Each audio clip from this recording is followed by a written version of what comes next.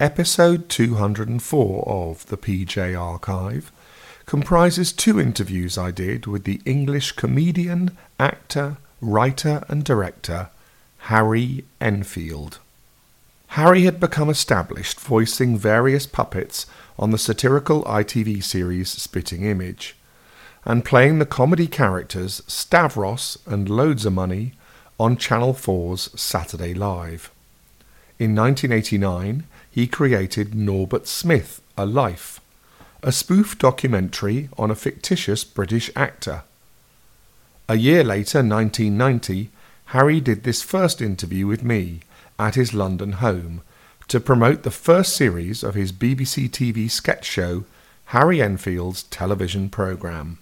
Well, I mean, after this Norbert Smith thing that I did, it's a sort of break back to sort of, you know, caricatures again, like Loads of Money and Stavros, only instead of, you know, that was a show with lots of people in, and this is a show with just me. Well, it's not really, it's got lots of other people. What I mean is it's more caricatures, so basically it's 15 caricatures or something, 15 different people. Yeah. Well, yeah, I'll be playing one in each, although Paul, who I write with, is playing about 4 or 5 with me. And unlike the Loads of Money and stuff, it's not stand-up, it's more sort of, you know, sketchy format. Paul's Lance, isn't it? Yeah, that's right. Yeah, yeah, that's right. Yeah. So and he will be playing Lance in this too. So tell us a bit about these characters and a bit more about the format. Is it an on-running story every week? No, it's like a comic really. Sorry, they'll repeat every week. Yeah, it's sort of cross between Viz and Dick Emery show, I suppose. You know, without any dressing up as women. After Stavros and Loads of Money, I was offered my own series, you know, by quite a few people. Involving Stavros and Loads of Money? Well, no, just, I mean, although they thought it probably would be, or whatever, you know, but my show, you know. But I always turned it down because I didn't think I had enough people, you know, I didn't think I had enough. I didn't want to just go into that thing of, oh, you've got to do that, well, that's the logical thing, you've got to do it now. Until I knew what I wanted to do, otherwise it would have been sort of half-baked. Sure. And I feel with this one that we should have it right. You know, we did quite hard battles. I think it's what I want to do, rather than being chucked into something. So if it's useless, it'll be my fault, rather than it'll be my fault because my taste is wrong, or our fault because our taste is wrong, rather than our faults because we did it at the wrong time, we weren't ready to do it, and all that sort of stuff. And that's the only thing that really annoys me, is if I do something and it goes wrong because of time or something, you know. Do you feel there's a lot at stake then? I mean, do you feel a lot is resting on this series? Well, yeah, I suppose so. I mean, Norbert was quite a risk, although in a different sort of way, because it was something very different from what I'd done. And luckily it went down very well. And the reaction to it was completely different though. People who hadn't really liked Loads of Money and Stavros and stuff really liked Norbert. Some people come up and say, I thought it was brilliant, you know, and other people come up, you know, I know are big Loads fans, and come and say, what a bloody hell was that load of bollocks about, you know. So all those characters will be forevermore dead and buried? Loads is really, I mean, you know, he might come back for a one-liner or something in this, you know. I don't know, but Stavros was never really killed off. It's just, you know, like doing Norbert, I do like new things to do, and I get quite impatient. I just always seem to want to move on. I find new characters more exciting because more of a challenge, will people like them and stuff. It's almost the English way. They like something established and they want it to always be, rather than be cut off and go on to a new thing. I mean, you, being extremely creative, want to go on and do new things, but the English public has sort of come on, bring him back. Yeah, I think we're in a sort of no-win situation slightly on that point, because on the one hand, we'll definitely get people saying, well, why wasn't Stavros in this? You know, Stavros is Harry's best creation and he isn't doing him. But on the other hand, if I did him, people would say, well, the only thing I like in this is Stavros or whatever, you know, because they know him, you know. Tell me about a few of these characters then that you're going to be doing. Ranging from sort of 13 to about 80, I suppose. And the youngest is a chap called Little Brother. He's like an overexcited little 13-year-old. He's always there when you want to shag your girlfriend. He turns up, hi, only me.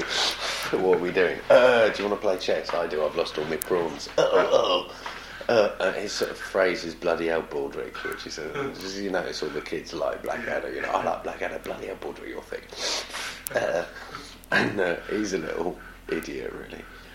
Ranging to an 80-year-old, there's a couple of 80-year-olds that me and Paul play, called the Gits, who are just old people.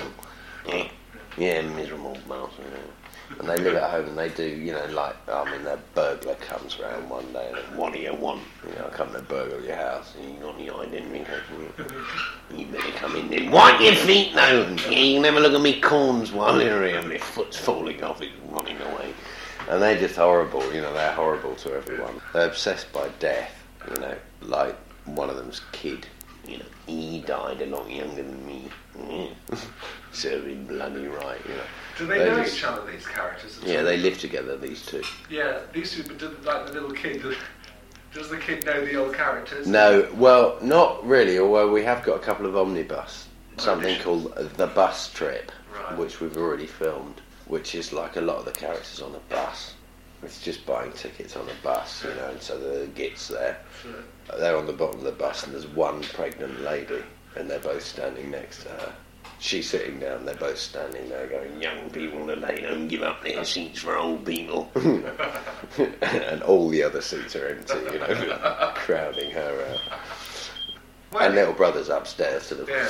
How much to go to Mars? You know, we don't go to Mars. All right, then how much to go to North Pole? You know, look, give us some money.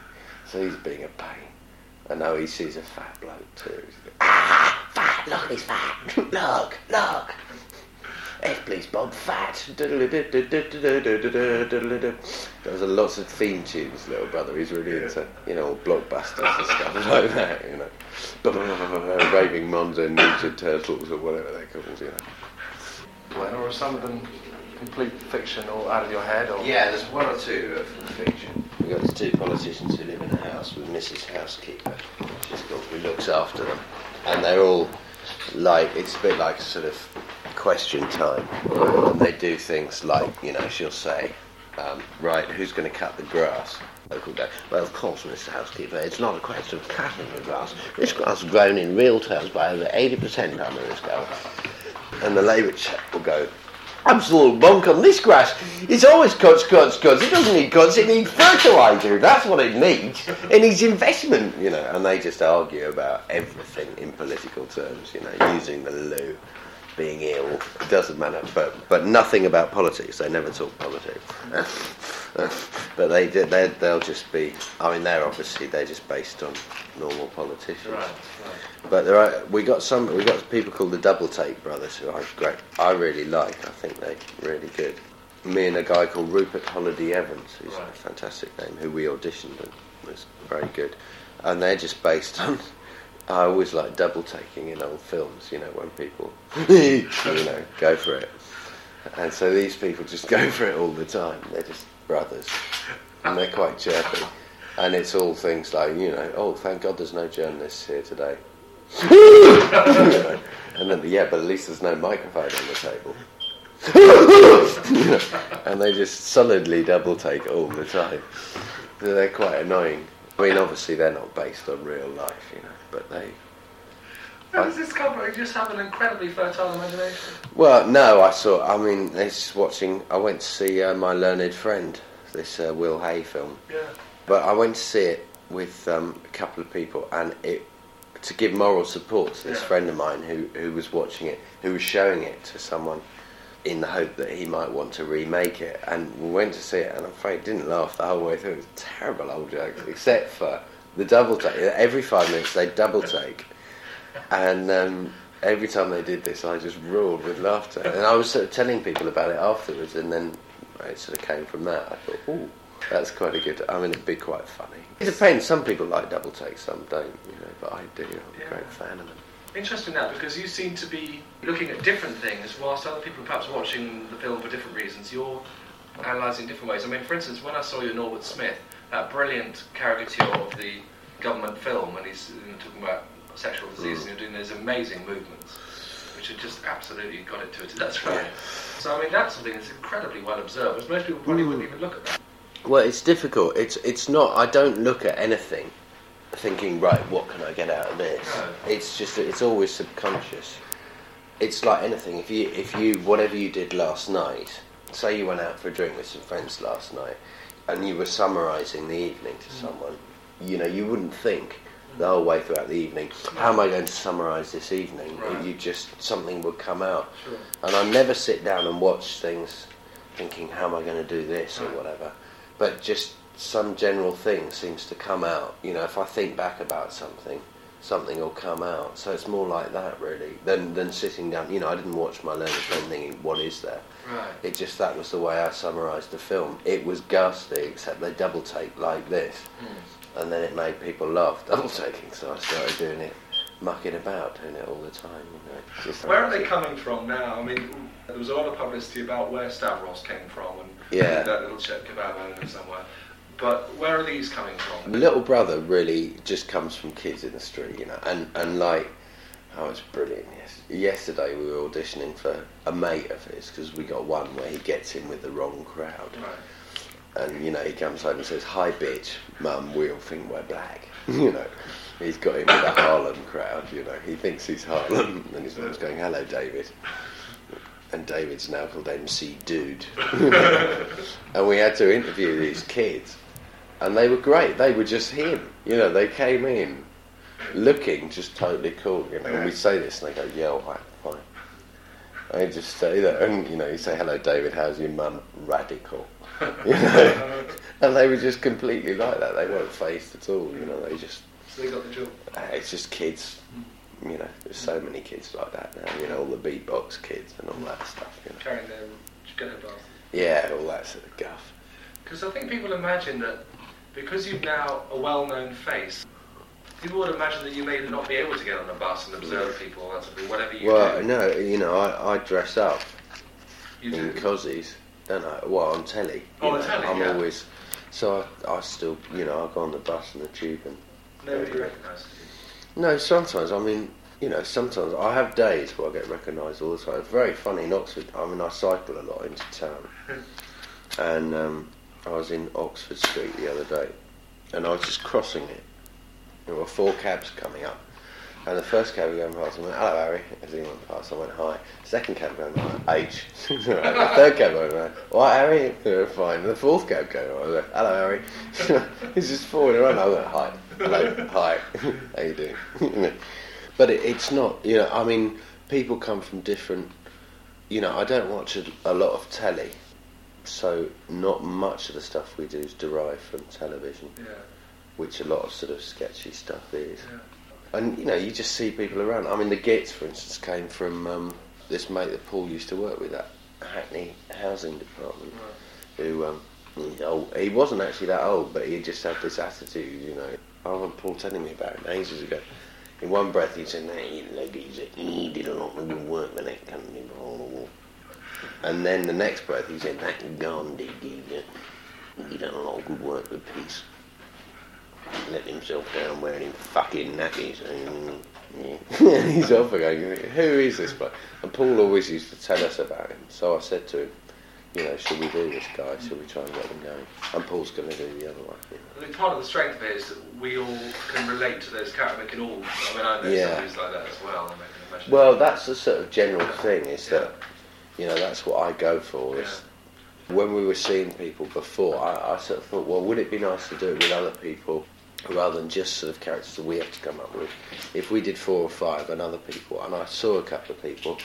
This guy came along who was a very nice bloke, and he said, well, I've got a couple of characters that were very funny, but they were sort of things about like a middle class chap who has problems being a non-sexist, and I thought, it was a very funny character, but it was sort of a very minority interest character sort of thing, it was about being middle class and non-sexist amongst other middle class non-sexist people, Not the caricature enough, perhaps. Yeah. Well, just sort of most people would think, hey, what's all this about, And we do tend to go for people that we think will have the broadest appeal, really. A lot of comedians and actors I've interviewed are often saying they feel a bit worried about hiding behind characters all the time. Whether they would last as performers, if they're always hiding behind disguises and characters and things like that, how do you react to that? I mean, because you do that an awful lot, and that seems to be... Well, that's my whole thing, right. You know, I mean, right.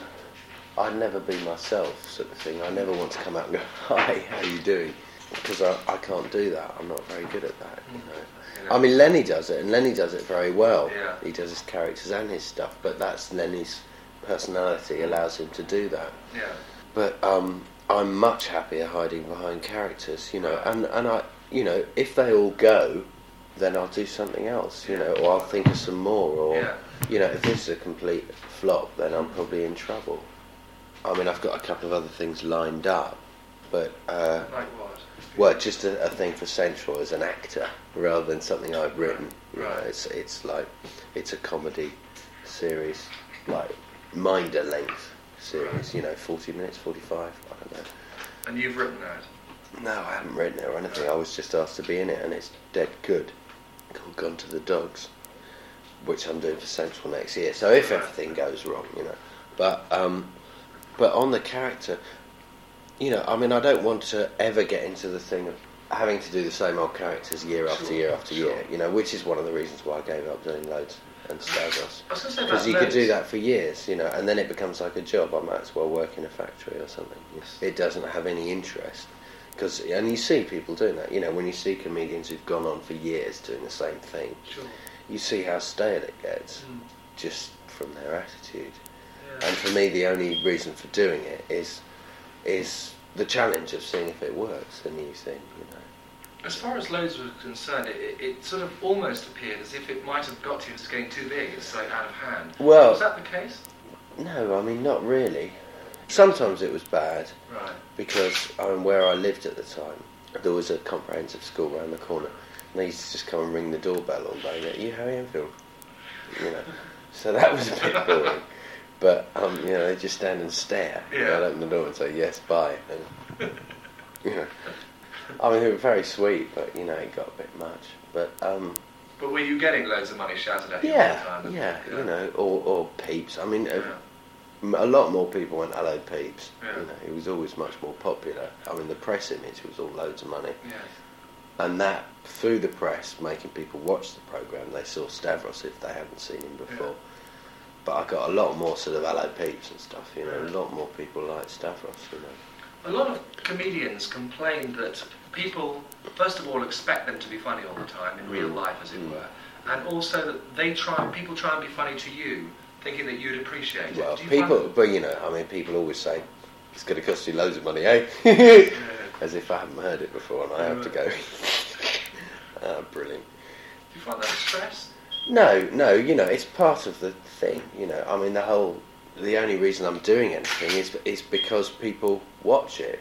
So if those people come up, you know, they're the people, you know, who you rely on. So I mean, in one way it's a good judge of how something's going, because the more people shout at you, the more you realise that it's going well, you know, because you never know about ratings and stuff like that, you know, they're all sort of manufactured. But it's like a lot of famous people say, as soon as people stop asking you for your autograph, it means something's going wrong. Is that how you view it then? Well, I mean, if I did the series and was completely ignored by everyone and slagged off in the press, then I think this series hasn't been a success, you know. But no, I mean, you know, I expect it. And, you know, obviously, I mean, I stopped using the tube for a few months because I got, you know, in the rush hour one day and someone was loads of moneying me here and everyone, you know, was on the tube trying to ignore it, and it was just dead embarrassing, you know. So I gave myself a break for about 4 months, but then it was fine again. But no, I mean, I don't like the attitude that people are pestering you if they come up. You know, I have my private space, which is here, and I don't like it if people ring the door, you know, because people know where I live around here, and if they ring the doorbell, you know, I had some drunk bloke from the pub ringing the doorbell and demanding that I went to have a drink with him, and I went down and bawled him out, you know. Yeah, quite right. Yeah. And people seem to think they own you if you're a famous face. Well, you know, in a way it's nice because they think that you're a mate. Yeah. If they think you're a mate, then they think you must be like that. If I disappoint people because I'm not funny in real life, then I'm sorry about that, but I'm not going to change and try and make jokes for them, you know. I know what you mean, though, that people think, oh, I'm expected to be funny all the time.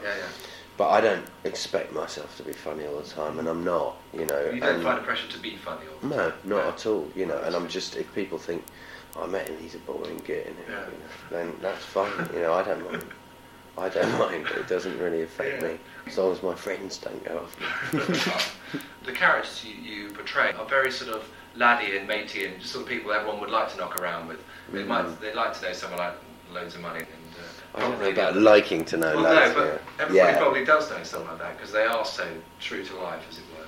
That sort of makes people think, well, they're part of you, you're part of them, as it were. Yeah. I don't know. I mean, the most extreme case is Lenny, who, I mean, just from walking in the streets with people or something. I remember a couple of years ago I was writing stuff for Lenny, and we had lunch somewhere and then had to walk to Berwick Street, and it was like 4 streets walk, and everybody stopped him. Like, everybody thinks they're his best mate, and he's brilliant with it. It's just, how you doing, wham, and he's off, you know.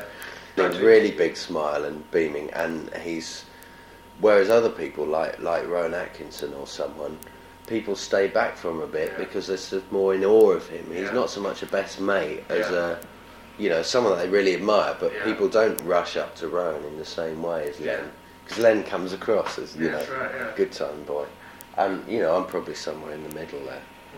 Do you find though that your friends and people you meet are paranoid about you, that they suddenly think, gosh, you're going to take the piss out of me, or you're going to include me in one of your sketches? No, not at all. I'm probably the least funny of all the people I know. No. I mean, most of my friends are sort of, been friends for years and years and years, and they'd never, I mean, obviously I take the piss out of them, but they take the piss out of me. That's how it's been my culture all my life. Talking about all your life, can we go back to your early days, as it were? Have you always been quite a performer, as it were, or were you actually quite shy as a youngster? Is it in the blood at all? No, it's not in the blood. No, I was always a bit of a show-off. Stop showing off is a big memory of my childhood. Only child, wasn't it? No, there's 4 of us. But I was talking about it to Paul the other day. We were just thinking, we were writing a little brother thing and put stop showing off in, and Paul just looked at me and went, isn't it awful? I had that all the time. So did I.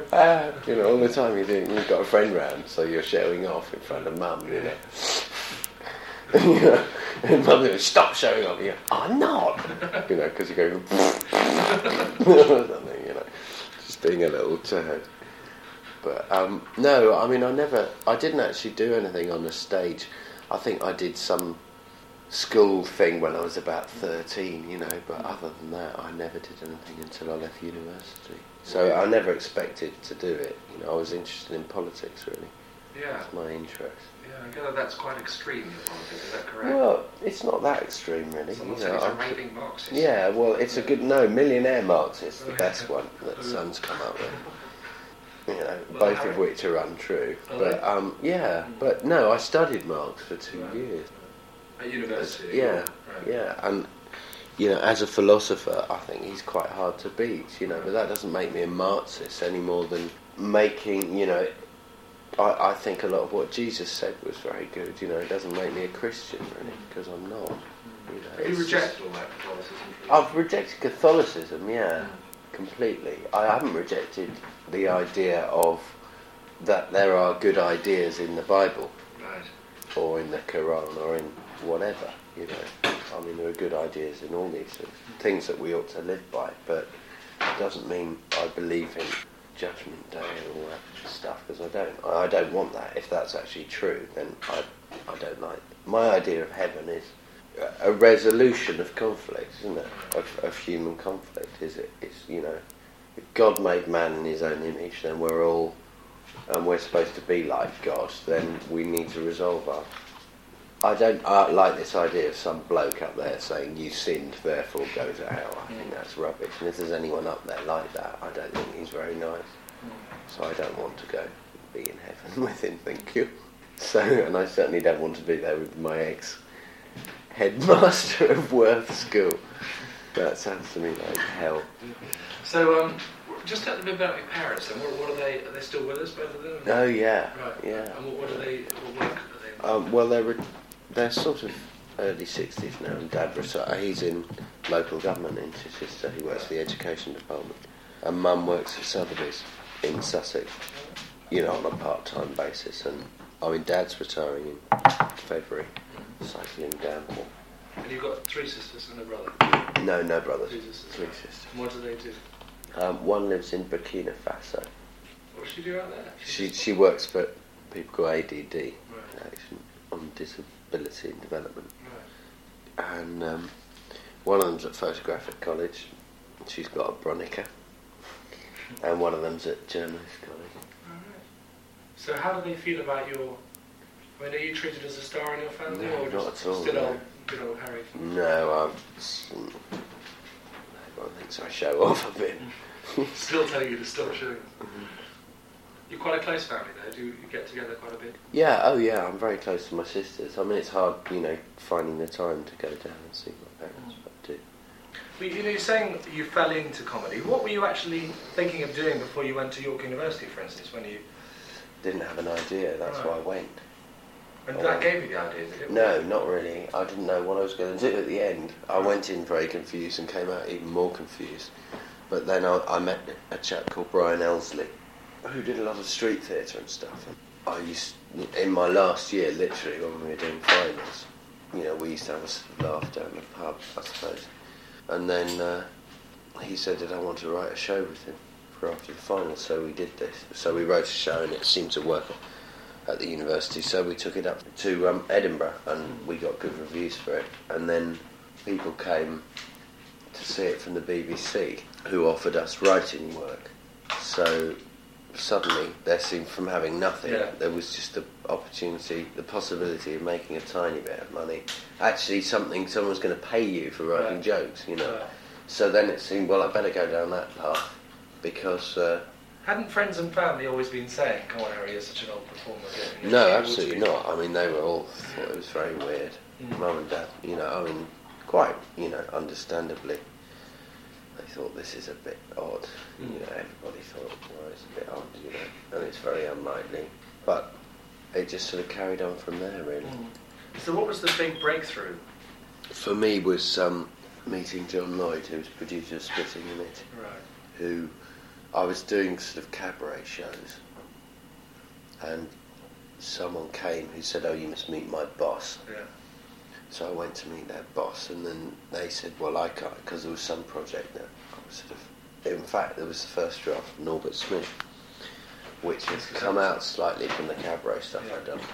And their boss, who was head of Arena, said, well, I can't do this because it's a piss take Arena, it's not Arena.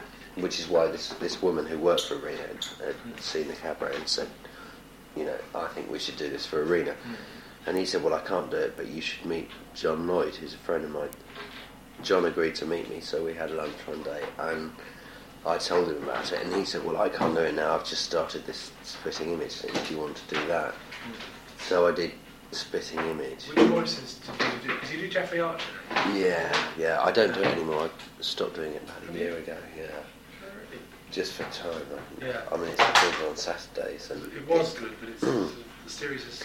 It's a bit treadmill, It's difficult to keep something like that fresh. Who else did you do?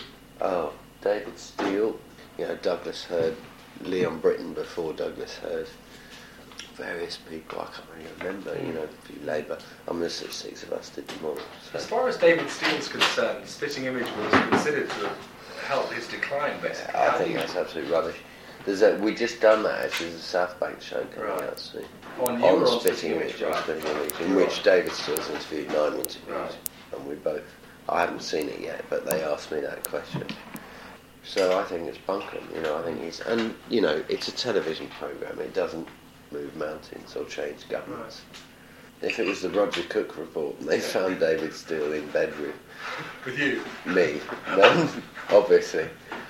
You're obviously very keen on politics, and would that be correct? Like everyone who gets older, you get more and more disillusioned with everyone, Right. But I'm still a Labour supporter and everything, very much. Right. Would you campaign for them? Oh yeah, I've done stuff for them. What about going into politics one day? Do you fancy that? No, I do. I'm the wrong crowd, different temperament. very different. I think you have to have a polite way of putting it. It's a very different temperament. But you take life quite seriously, though, from the political point of view, all that sort of thing, and life isn't just a bunch of roses and a bit of a laugh. Well, no, it's one might it's imagine the opposite, really, right? Isn't it, when you look at it? But I mean, for me, it's a bit of a bunch of roses at the moment. You know, it's going very well. Do you find it hard to believe, because you sort of fell into the business, that you are in this sort of fortunate position of, you know, being well known and presumably reasonably well off and with a secure... Oh yeah, what hard to... Sorry. Do you find that hard to believe, because you took... Yeah, a lot of the time I think, God, I'm so lucky. You know, from leaving university with nothing. Jesus, you know, got my own flat, got a mortgage, but so is everyone else. But I feel like a grown up now. I never sort of thought, I mean, from doing this, you know, very old. I mean, you know, sometimes I think, help, you know, when are they going to find me out? What do you like doing away from... How much of your life is work, and how much of your life is... Well, quite a lot, really. It's either work or worrying about work. A bit of a worrier, really. Yeah, I mean, I don't do a lot of worrying. You know, I go to the pictures and the opera and stuff like that. But I'm very social. I see friends a lot. Spend a lot of time just, you know, hanging out with friends and stuff. Rather than I don't have any massive interests like skateboarding. No, stamp collecting. No, unfortunately not, no. You mentioned before you have a lot of friends who you knew from way back. Do you think that's quite important? Because you might almost mistrust people who you make friends with now, perhaps. Or, do you see what I'm saying? Well, yeah, I mean, good friends come from way back. You know, there are some people I meet now who I think, well, they're quite fun or, you know, quite good value, but they're not good friends. You know, it's like... And some people I meet now who will be good friends and are really good friends, but generally aren't part of the business and are generally sort of successful in their own right, sort of, so they wouldn't be impressed by me, per se. And, you know, then there are other people, you go to parties and there's some sort of people you think are quite fun who are obviously just being a bit flash, you know. But they're not good friends, you know. I mean, I always think it's difficult in London, I don't know if it's everywhere, but basically you have about 5 good friends or something, or I do, who I see all the time, and then my next lot of friends I see probably once a month, or because you never have time to see them because you're too busy seeing your really good friends, you know. I mean, do you live a fairly ordinary life? Do you sort of go down to the pub a lot? Yeah. Sort of Yeah, well, I don't go to the pub a lot, so I try not to drink too much. But why was that a potential problem? We've got a big well, I think it's all but it always could be a problem, couldn't it? You know. I mean, they seem to have a reputation, comedians, for being massive drinkers. But no, I mean, I go to the pub up the road quite a lot. But no, I mean, I do a lot of people coming around here drinking a bottle of wine, you know, or I go to them, you know. But I don't like going out too much. You know, if I really relax, I'm much more relaxed in a closed environment than somewhere where I might get hassled or something, you know. Can you see yourself one day being settled down, married, kids, or something? Yeah. You fancy that, do you? Yeah, one day. But not settle down. I don't think I'll ever settle down. I'll carry on growing up. Right. Well, that image of, right, now I'm going to settle down and do this, you know, I wouldn't see it as that. I'd see it as, obviously one day I'd like to be with someone, but carry on growing, you know. I mean, it's all, you know, like you change all the time, and I never want to think, right, well, this is it now. Yeah. This is it, wife, kids, house. I want to carry on growing, and growing with the kids too, you know, if we had kids. Do you think perhaps you always want to carry on being quite youthful and with a great enthusiasm? I want to carry on doing things, new things, all the time. And so I think if I stop doing that, well, I don't see why a family would stop that. It shouldn't stop that. Right. If it did stop that, then... You know, I mean, I wouldn't go into anything thinking, right, well, this is it, this is the next stage, you know. Have to be a sort of feeling of continuing, you know, of continuing finding things out and learning. Yeah. So I think we're a lot luckier these days in that we can get married later, you know, or people do get married later, and there's no point in doing something until you're absolutely sure. A lot of people these days are very obsessed with the environment and all that sort of thing. They seem to be jumping on the bandwagon in a way. How do you feel about that? I don't talk about it a lot, you know, it depresses me too much. I mean, I'm fairly environmentally right on, I suppose. There's huge bags of newspapers out there to go down to the recycling centre. Right. But, you know, I don't talk about it a lot. I leave that to Ben. Do you hang out with those guys a lot? I hang out with Ben a lot, yeah. Not with any of the others.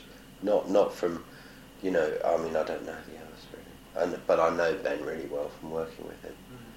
And we get on really well. I really like it. He's very funny, right? Yeah? Yeah, fantastically funny. There's a lot of people like him you admire, then? Like Ben? There's no one else like Ben in the world. No one like him. Who would you pay to see? Who do you... Oh, well, lots of people, really. I mean, I'd always pay to see Rick Mail. I mean, live, you know, I think he's fantastic.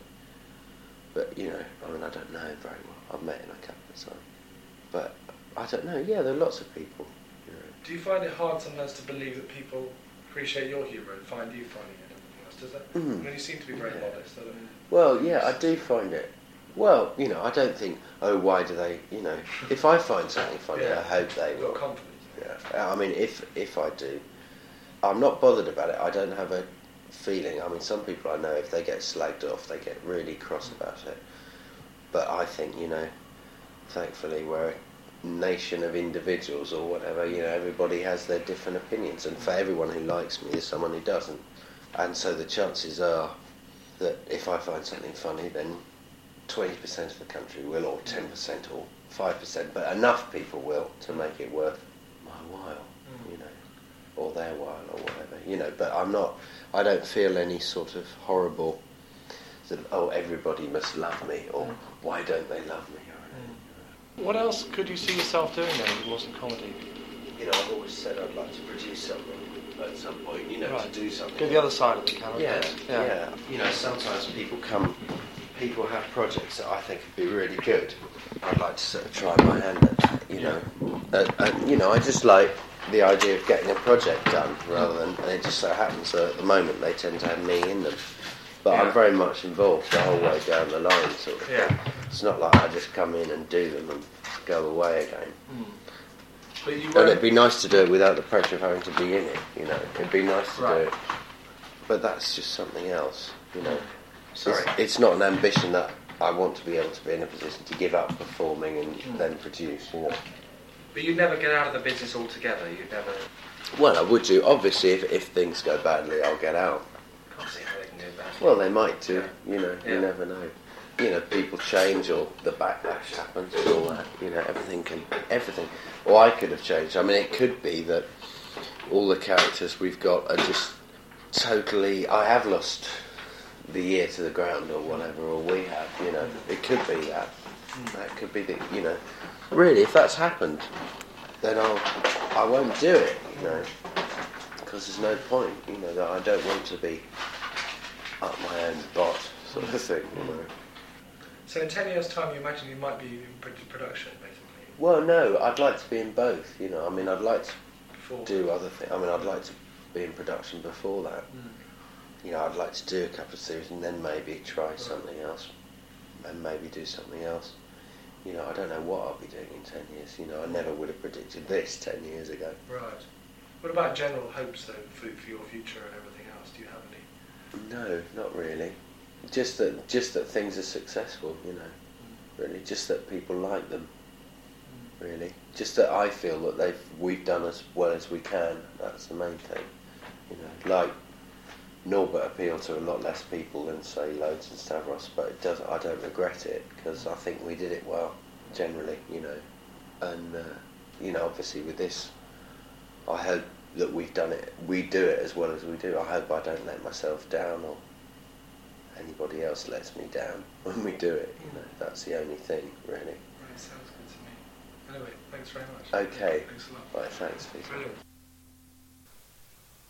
This is Peter Jonathan Robertson with the second of my interviews with Harry Enfield. This one from 1992, when he was in central London promoting the second series of Harry Enfield's television programme. You did say that you were only going to do 2 of these television series. This is the second series. Is this the second and last, definitely? Well, we sort of would like to do sort of Christmas specials like what Stanley Baxter used to do, or Victoria Wood and people. Probably. So, the characters will live on maybe once a year or something.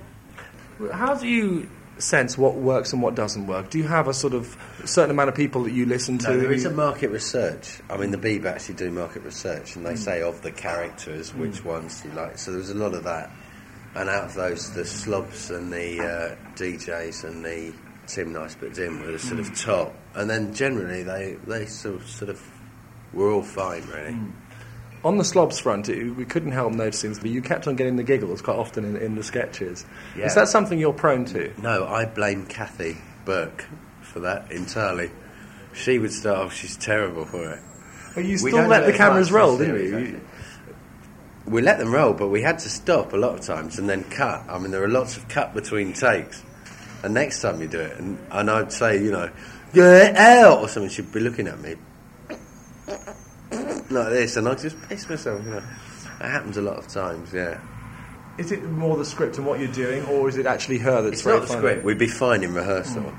It's Kathy on the night. She just gets the giggles. But she was all right this series. She wasn't too bad. She only did it once. You've now got quite a team of sort of colleagues together. How participating are they? People like Kathy Burke. Certainly, Martin Clunes is in this a bit. I mean, not as much as we would have liked, but he's in. He plays the playboys, some new people, and rugby players, and he's brilliant in them. And I'd really like to work with him more, and with Kathy, and it's a question of thinking of something really, and then writing for them, But Paul Whitehouse, he seems to be your sort of main. Well, yeah, but we've been together. I mean, Paul and I and Charlie Higson write the whole lot together, and Jeff Perkins. And Paul's been around for, I've known him 13 years, and Paul and Charlie invented loads of money, so they've worked with me since then. And Paul definitely, yeah. I mean, I'd always like to. I love working with Paul. The only trouble is Paul has such good characters, and sometimes we've tried some of them out in the show, and they haven't worked as well as they should have done because people are expecting me to do it because it's called the me show, Do you get embarrassed by that? Because you're quite a shy guy in a way. Sometimes I just like it to be, if it was Harry and Paul's show, then, but it's just building him up a bit more, giving him a higher profile, and then, next time maybe, whatever. Who's your favourite then of the last series that you did? I would say the DJs, really, just because I really like doing the stuff with Paul, and I like talking rubbish. I think they're good. I like the DJs because no one had done DJs before, and I like characters that you think, why hasn't anyone done that? But it's obvious. They talk such rubbish, and they talk even more rubbish in this series. The one DJ that you play, has often been said to be based on Alan Freeman, and he actually meets Alan Freeman in this. Yeah, he does. He's not actually based on Alan Freeman. He's a mixture of sort of Fluff and Mike Reid, and I mean, they're both conglomerates, really. But I mean, because Paul was all up there, I decided to make mine more down there, but not Freeman. Right. He's not right down. I mean, I can't do Alan Freeman, but. So how did he feel when you approached him about this? He was great. He's really good laugh. Really sweet guy. And has great fun, you see. We just got him, he's in an old people's home, we go to visit him, and he's under a rug. Sleep under a rug like that. And we just say, tell us about your day, mate. And he just pulls off the rug and he's got a mixing desk underneath. And he just goes, da-da-da-da, whatever it is. Da-da-da-da-da-da-da-da. Up at 8, down at 9 for breakfast. First there was bacon, then there was eggs. They got together and formed bacon and eggs. Right. At 10, slow walk round the garden, followed by 11, slight stumble. 12 o'clock, wake up, it's time for your nap. Right? So he does the rundown of his day. The pop rundown, and then he goes back to sleep. But I mean, presumably he knew about these characters beforehand. So how did I don't know. I suppose so. I never actually asked him. Did you approach him personally on this one, or did one of your BBC colleagues? Jeff Perkins rang him up, or rang his agent, whatever. I mean, you don't approach people because it's harder for them to say no. It's much better to go through. I don't know Alan, so. So did he talk to you about the character? Did you have a bit of a laugh about it? Oh, he knew what he was doing. Yeah, it was just great, He really sort of enjoyed it. And sometimes he'd go, "You naughty boy," because we were rehearsing other stuff at the same time, and I'd be doing a lot of stuff about You must a young be completely friend. paranoid then. I don't know. I mean, it was all the references to a young friend of mine, and I've been talking to a young friend of mine, and he's got a theory. You naughty boy, Harry. And, he's off. Tell us about some of the... You've got this Playboy character. Tell us some of the more characters Ding you've got. dong. Yes, we got the Playboys. They're in the second one. They're basically Jason Kings. I play... Who do I play? Sam Moritz, I think. Am I Sam or Sydney or Monty? Sydney.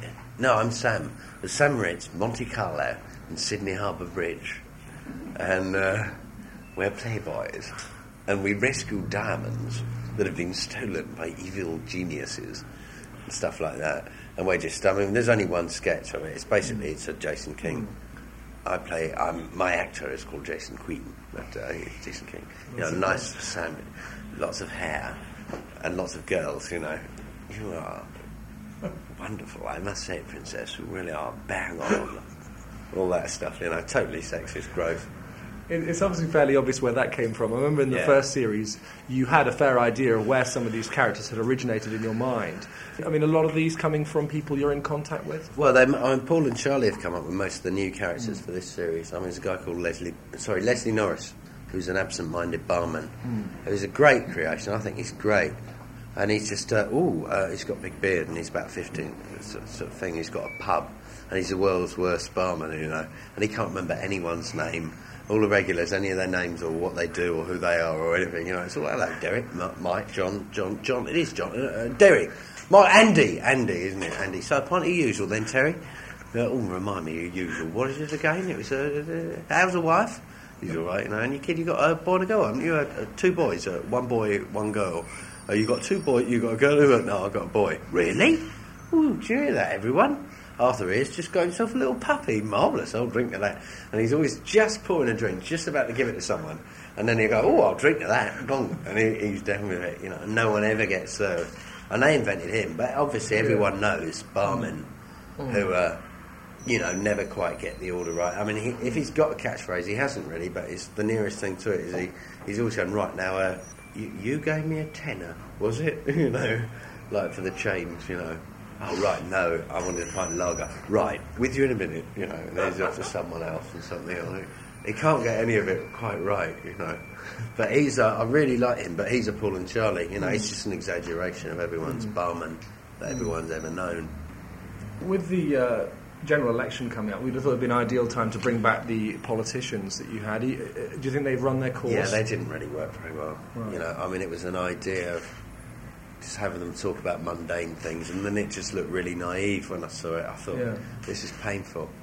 We've got a couple of...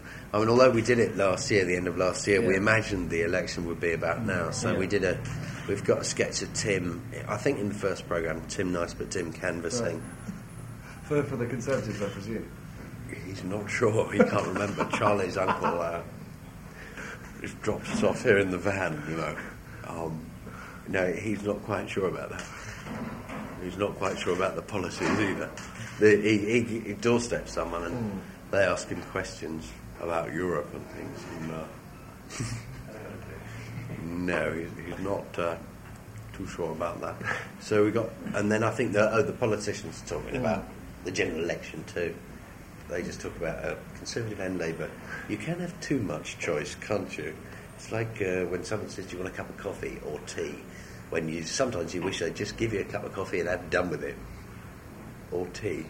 Yeah, indeed, too much choice, So they just bollock on about it. Those kind of vehicles give you a chance to give vent to some of your own political feelings or whatever, or do you never try and do that? No, I used to do that with Stavros, but it made me cringe a bit. So easy to go, the bloody Tory bastards. Our DJs don't know, and they don't care. They just know that someone turns up and says vote Labour, and then the next minute someone else turns up and says vote Tory, and why can't they make up their minds who I'm supposed to vote for? They don't understand, and Tim doesn't understand. No, it's not. Try and keep that out of it, really. Otherwise you're just preaching to the converted. Is it difficult to expose yourself as a Labour supporter, as it were, when when I've got loads of money? When you've got loads of money and you've been to public school and so on? No, I don't think so at all. I went to public school for 2 years. Tony Benn went for 6 years, I think. But it's like saying John Major shouldn't be in the Conservative Party because he went to a state school. I mean, I can't help where I'm sent when I'm a child. You know, I wasn't. You know, and also, I don't believe in banning public schools anyway. I don't believe in banning anything, and I don't believe in banning fox hunting for that matter. And as far as having money, well, if Labour win, I'm going to have to pay another 10% more in tax because I earn loads of money. But I would prefer to pay more tax personally and not have to worry about bad schooling and bad housing. You know, if I don't pay the tax now, there's going to be a big scum class soon. The way I look at it, purely selfishly, soon there's going to be so many people without education, without this, destitute. You know, the poorer are getting poorer, and I'd sooner spend the money in taxes than have to spend the money on iron railings to keep the scum out in 10 years' time. You know, I'm scared the country will turn out like America, where, you know, you go to America and there's 200 grand's worth of security around people's houses to keep the scum out. You think, well, they had a decent education, health program, you know, like a mixed economy in this, you know, like we used to have, then they probably wouldn't have had to do that. You know, I do believe that education and welfare and stuff stops crime. I do believe that, you know. So it's quite selfish. Is it difficult, though, sort of giving vent to feelings that you may want to in public like that, and in fact almost might alienate a section of your audience? I don't know. I mean, I don't vent it that much. I don't want to be pious about it and say, you know, people who vote Conservative are any more selfish than I am. I mean, I vote Labour from a selfish point of view, in that I think it will be better for me and my children if I have any. I think they'll do a better job on crime and lots of things that will affect me, you know. I don't want to worry about having to join Bupa. I don't want to worry about private education. I don't want to have all these worries in the future because I want there to be good state schools and I want there to be good health service and stuff. So purely selfishly, I prefer to spend the money now, have it deducted in tax and not worry about it, you know. That's not very pious. So that might alienate people, but... Some celebrities do come under quite a bit of stick in the press or whatever, often because of their private lives and so on. People seem to leave you alone. Why do you think you're amongst the sort of lucky ones who get away with it? Oh, I don't think they would if I went out with someone famous. They wouldn't leave me alone. Or, you know... Rumour has it you did go out with somebody famous once, but we won't go... Really? Who? What's her name? Helen Lederer, I think. Oh, I went out with Helen Lederer. Yeah, she's quite famous. I thought you meant someone like... I thought you meant someone like Kylie. Oh, right. Okay, we can always make it up. Yeah. I am not willing to comment on the rumour that I have heard that I am having an affair with Virginia Bottomley. I am not prepared to comment on this rumour at all. I won't confirm or deny it. Right? That's what I'd like to say. Quite like the idea of having a rumour that I'm having an affair with Virginia Bottomley. She's jolly dishy. Have you ever met her? No, but I quite fancy her. Now, a few years ago, when you did loads of money, you made a record. Yeah. Are you planning to do any more pop records? No, we were thinking of doing a Boltman Turner Overdrive rap or something. I hate it. We were thinking of just playing the Boltman Turner Overdrive record with us talking over the whole thing. We don't like rap because people talk over, quite literally, great old records, and they just talk the whole way through, don't they? And I think that's awful, and just talk the whole way through it. But then we forgot about that. Now, somebody said to me, ask him about The Word. Is this a word? Why would they want to do that? Were you supposed to be on it recently, or is it a favourite programme of yours? Or no, something? We go to The Word. When we finish doing my programme, we do it at the same studio as The Words. Right, Limehouse. And they're on in the studio next door an hour after we finish. Right. So we finish, go to the bar, get tanked up for an hour, relax a bit, and go and work off your sort of hyper energy by bopping along at The Word. You know. Oh, right. So do you like the programme? Go in the audience. I like the music most weeks. I think Terry Christian's great, mate. I really do, and it talks a lot of sense. And I don't know. I mean, to tell you the truth, you can't really hear the thing. If they've got good rap music, or good dance music or something, then it's really good fun. When it's a bunch of white rockers, I can't be bothered with it. You know, I mean, you want to go and let off a bit of energy. You've got white rockers there. I can't be doing with white rockers. What are your musical and television tastes? Who would you go and see music-wise, or what do you watch on the box? Well, I went to see Van Morrison a few weeks ago. Very pleasant it was too. And I like a bit of the old opera, lovely. And on the box. So watch the box. It's a bit like work. So you start looking at camera angles. I watched Morse last night, 2 hours, and I enjoyed it. I thought it was all right. You know, I knew he did it pretty quickly. I sussed. I was right. But and Martin was in it. Martin Clunes, which is why I watched it. He was really good in it. Really good. But you do spend a lot of the time. Well, you know, if you do filming and stuff, you're looking at the camera angle and this and that and the lighting. And the only thing I watch as a rule in comedy is One Foot in the Grave and Only Fools and Horses and Vic Reeves, and that's it, really. And then I watch the odd documentary. But I don't tend to watch serials and series and stuff like that because I always miss the next week. Do you go out and watch comedy? Do you go and socialise with other comedians and so on? No, I never go and watch comedy. It's work now, you know. And you just sit there thinking, what do I think of that gag? You know, I mean, I do. The only people who really make me laugh, piss myself, are Vic and Bob. Other than that, and One Foot in the Grave and Only Fools and Horses. One Foot in the Grave is my big thing at the moment, because Vic and Bob isn't on, you know. What the hell do you think you're doing? I just think they're so sweet.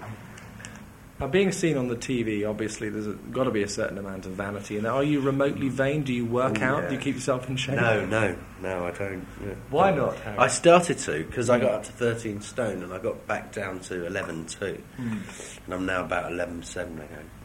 So it's starting to go up again. I just felt a lot better being thinner, and I was looking hideous. I'm quite thin in men behaving badly.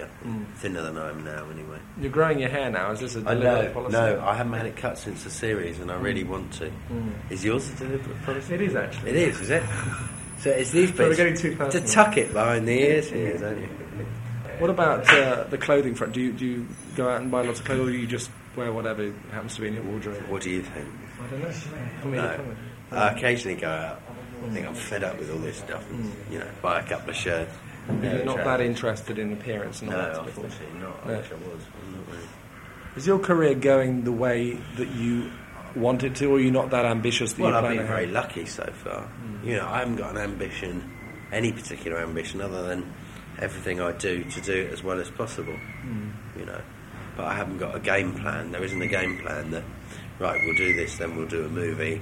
You know, then I'll go to LA and become Billy Connolly. There's no game plan like that. No, it's just everything that comes up. Since you mentioned it, would you consider going to America and trying your humour out there, or do you want to stay over here? Good old Blighty. I've no interest in it. You know, it doesn't mean I won't, but I've no particular interest. You know, I've got enough things to do. I think it'll work anyway. It's very English what we do.